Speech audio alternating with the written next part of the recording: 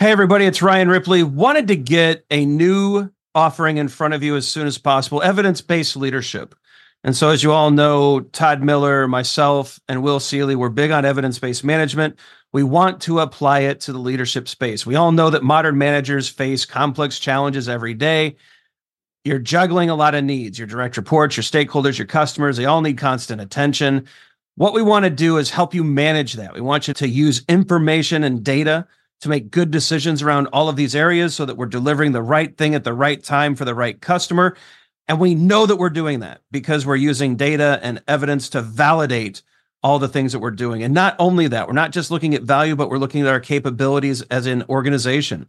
Can we deliver on time? Can we innovate effectively? Do we have too much tech debt? Do we have too many things in process? Are we unable to deliver when the market demands that we do? We look at all of these things with evidence-based management. We merge that into a leadership mindset and lens, and we enable you to make new and better decisions repeatedly based off of the data that you're collecting within your organization. It's exciting stuff. We hope you can join us. Visit agileforhumans.com/EBL course. Join us in one of these offerings. We think you're going to love it. Hope you can join us. Use Agile for Humans, the number 4, to take another 15% off of this course. And we can't wait to see you there. All right, we're back with another episode of Fixing Your Kanban. I'm Ryan Ripley. This is Dan Vicanti and Todd Miller. Gentlemen, how are you? Great. All right, let's y'all. Fine. Thank you, Ryan. Thank you. Very good. Thank you. You're welcome. All right, so today's topic, kind of a silly little intro. Look, this whole series of shows, and we're going to keep these going for a while. Hopefully, we're dropping these about once a week. We're trying to answer your biggest questions about Kanban. We want to help you fix your practices. We want to help bring some of the history, some of the richness of Kanban forward. Some of that's been suppressed and buried. We're going to bring that out. ProKanban.org is a great place to look. We're a proud partner of ProKanban.org, so check them out. You can also check out the official, spelled correctly, the official Kanban guide. I want you to check that out because it is kind of it's that unifying document in the whole Kanban kind of ecosphere, right? It is the minimal but sufficient that we can all agree on, and then you can build from there. Check that out. Let us know what you think in the comments. Leave your questions in the comments. We want to know what's really keeping you up at night about Kanban. We can work with Dan, Todd, and myself to help out with that. So let us know.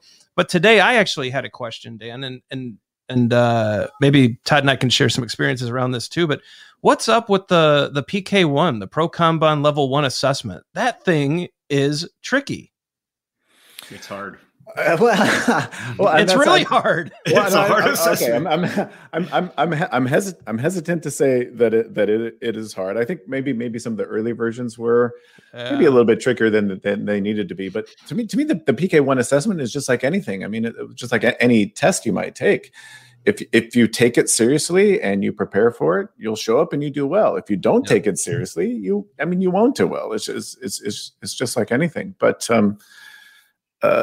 can we talk about the importance of it and why it exists? I mean, I'll tell you what. I'll just interview myself. I'm going to ask myself. I'll tell you what, Dan. It actually was really impressive going through the PK1 assessment, and it reminded me. It kind of like I started thinking about my experience going through the Scrum certification journey, and it was kind of interesting because I actually started down the Scrum Alliance path. Right. And I was going down that path and I got the CSM and the CSPO. And what was interesting about the CSPO is there was no assessment to get it. You sit down, you pay someone money, you take a class, you get the certification.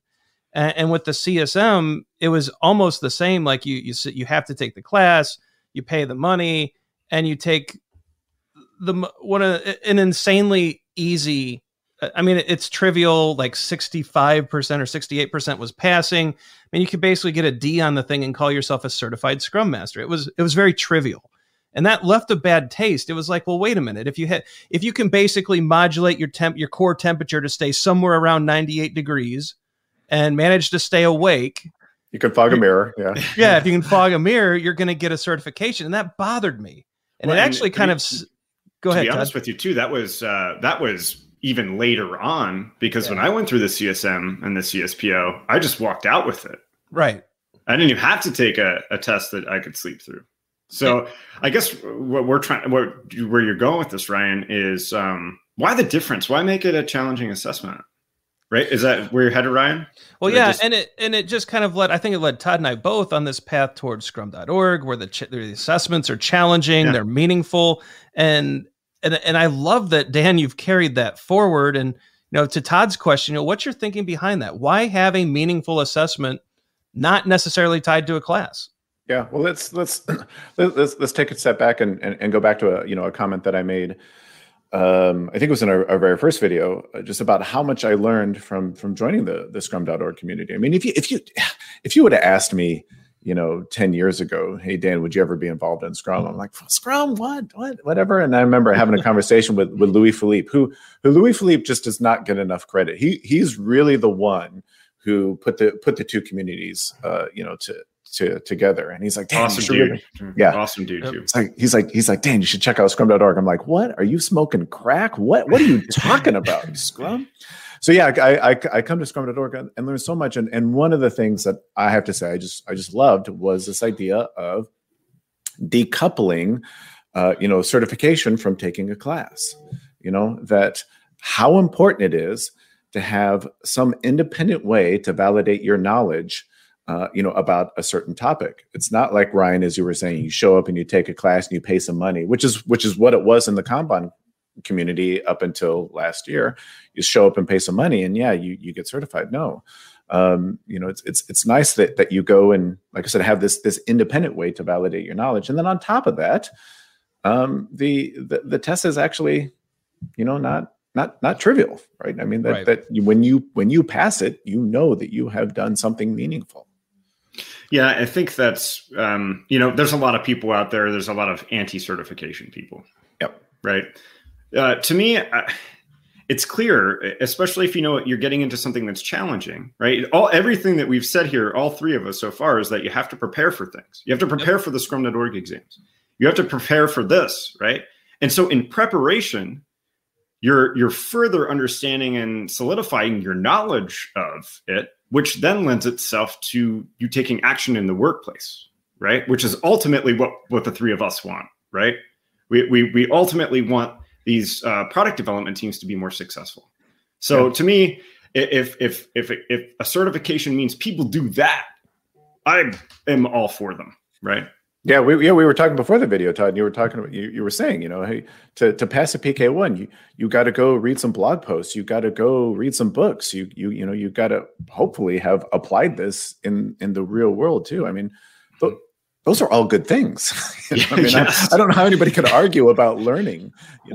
When you take the PK1, what was interesting to me about it was you really have to understand the concepts. It's not rote memorization. You need to understand how Little's law works, and you need to understand how service level expectations function. You need to understand what a cycle time scatter plot actually shows you and does not show you, and what are the predictive qualities of such data, and whether or not you can predict up. I mean, it's really it's not just can you recite this equation? Can you recite this definition? And it reminds me of the PSM1 and a lot of the Scrum.org tests as well that are globally recognized as really requiring you to have real knowledge about the topic. And that was really, it was nice to see in the Kanban community where I could, and actually I don't have to take a class, right? I can show up to ProKanban.org. I can purchase a course license and I can go take the class.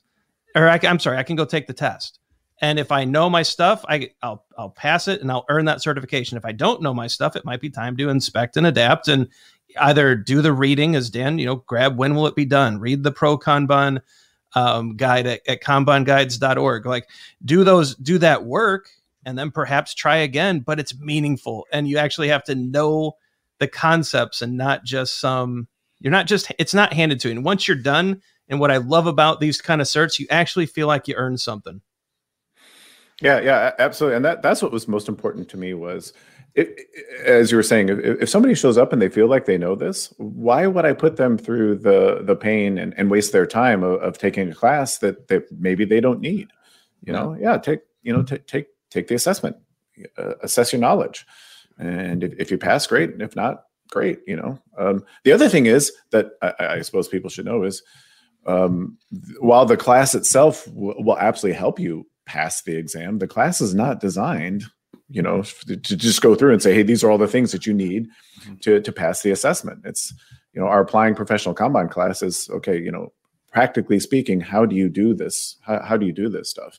Yes, will it help you pass the assessment? For sure, but we're not sitting there going through questions and saying, okay, on question 37, the answer is C. That's just not. Yeah, I think it's really smart not to teach to the assessment, and it's how Todd and I teach Scrum. It's how we teach these Kanban courses. We teach the concept so that you can learn how to answer the question. Right? You are using your brain. If you want a taste of this, right? ProKanban.org does have an open assessment where you can go and check out. Now, these questions might be a little easier than what you're going to see on the real assessment. They might be a little different. They might be a little overlap, but this will, I think, give you a really good kind of idea of what we're after with these assessments, with the PK1, and might convince you to take that plunge and give it a shot. And it's free. It is free. It's free. Take it as many times as you want. Yeah. We'll make more. Very cool. All right, Dan, we certainly appreciate you talking about the PK1. I think it's something that was sorely needed in the Kanban world, and hopefully more people take advantage of this opportunity to really demonstrate their knowledge and to earn a meaningful certification that has a very solid assessment behind it. We appreciate you talking through that with us, and can't wait for the next episode of Fixing Your Kanban. And so Agile for Humans is a very proud partner of ProKanban.org. We love bringing this Fixing Your Kanban knowledge to the forefront. If you have a question about Kanban, leave it in the comments. Let us know what your questions are, and we'll try to get Dan back to answer some of only the trickiest questions, though, because we're going to stump Dan at some point. But all right, probably not likely, but we're going to give it a shot. Check out videos below. We've linked these videos to help you with your Kanban and Agile knowledge. Check out the socials. Be sure to like and subscribe so that you know when we drop the next video and you don't miss out.